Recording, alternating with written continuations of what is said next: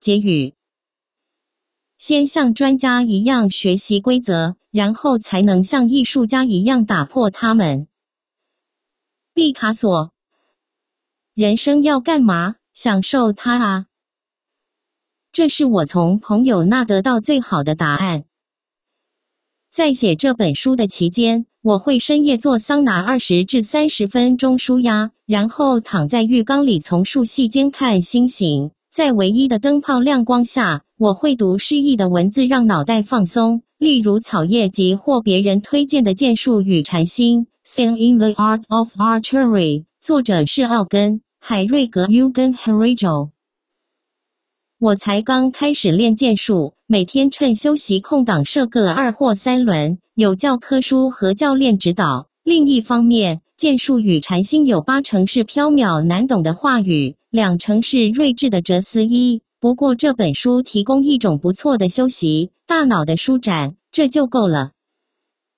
某天早上，我在冰箱拿食物和冰水，从加拿大找来协助编写这本书的研究编辑叫住了我。你好平静，你有100万件事情在周围飞来飞去，怎么能那么平静？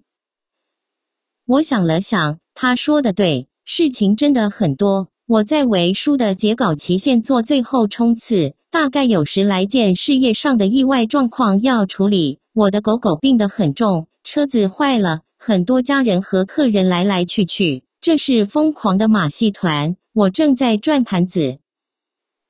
我以前在书的截稿前都很焦虑暴躁，超级难相处，这次怎么不一样？然后我懂了，并且解释给他听。在阅读和重读这本书的过程，我吸收到的启示远比想象中多。我无意间在运用假扣得很好，像塔拉·布拉赫那样邀摩罗来喝茶，像 B.J. 米勒和艾德·库克那样仰望星星，还把恐惧排在一条线上，像卡洛琳·保罗在金门大桥顶端做的那样。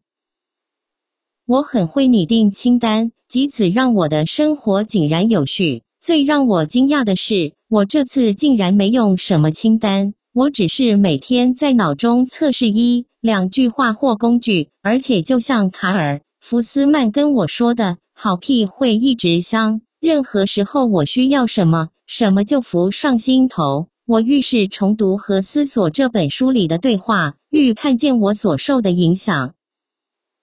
当我感到精疲力竭，准备好流个汗跟冲凉一下，独自走去桑拿桶，坐下来，闻着雪松的味道，汗慢慢渗出来，白天的压力也是。我读到剑术与禅心的结尾，其中一段谈到日本师父的灵趣赠言，我读完之后停下来思考了好久。我在这里将他的话稍微浓缩一点，我只给你一个告诫，这些年来，你已经变成一个不同的人，这就是剑术之意，弓箭手跟自己悠长深远的竞赛，你大概没有注意到，但等你在自己的国家见到亲友就会有强烈感觉，事情不再和谐如昔，你会以他人的眼光来看待，以他人的衡量来评断。我也如此，任何有感于此一精神的人皆如此。在既告别又不别之间，师父把他最好的弓交给我。当你用这把弓射箭，你会感到师父的精神与你同在。这让我露出微笑。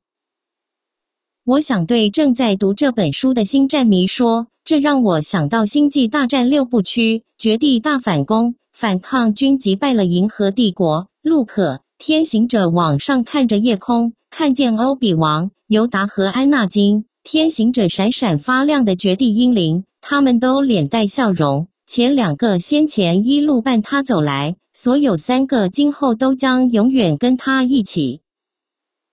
我希望当你阅读和重读这本书，你会感到这些高手的精神与你同在，无论你有什么困难、挑战或壮志，他们都在这里。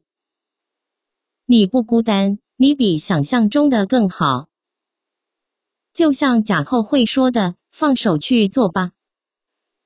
如果你服用过迷幻药，会觉得书中的字句没那么扯。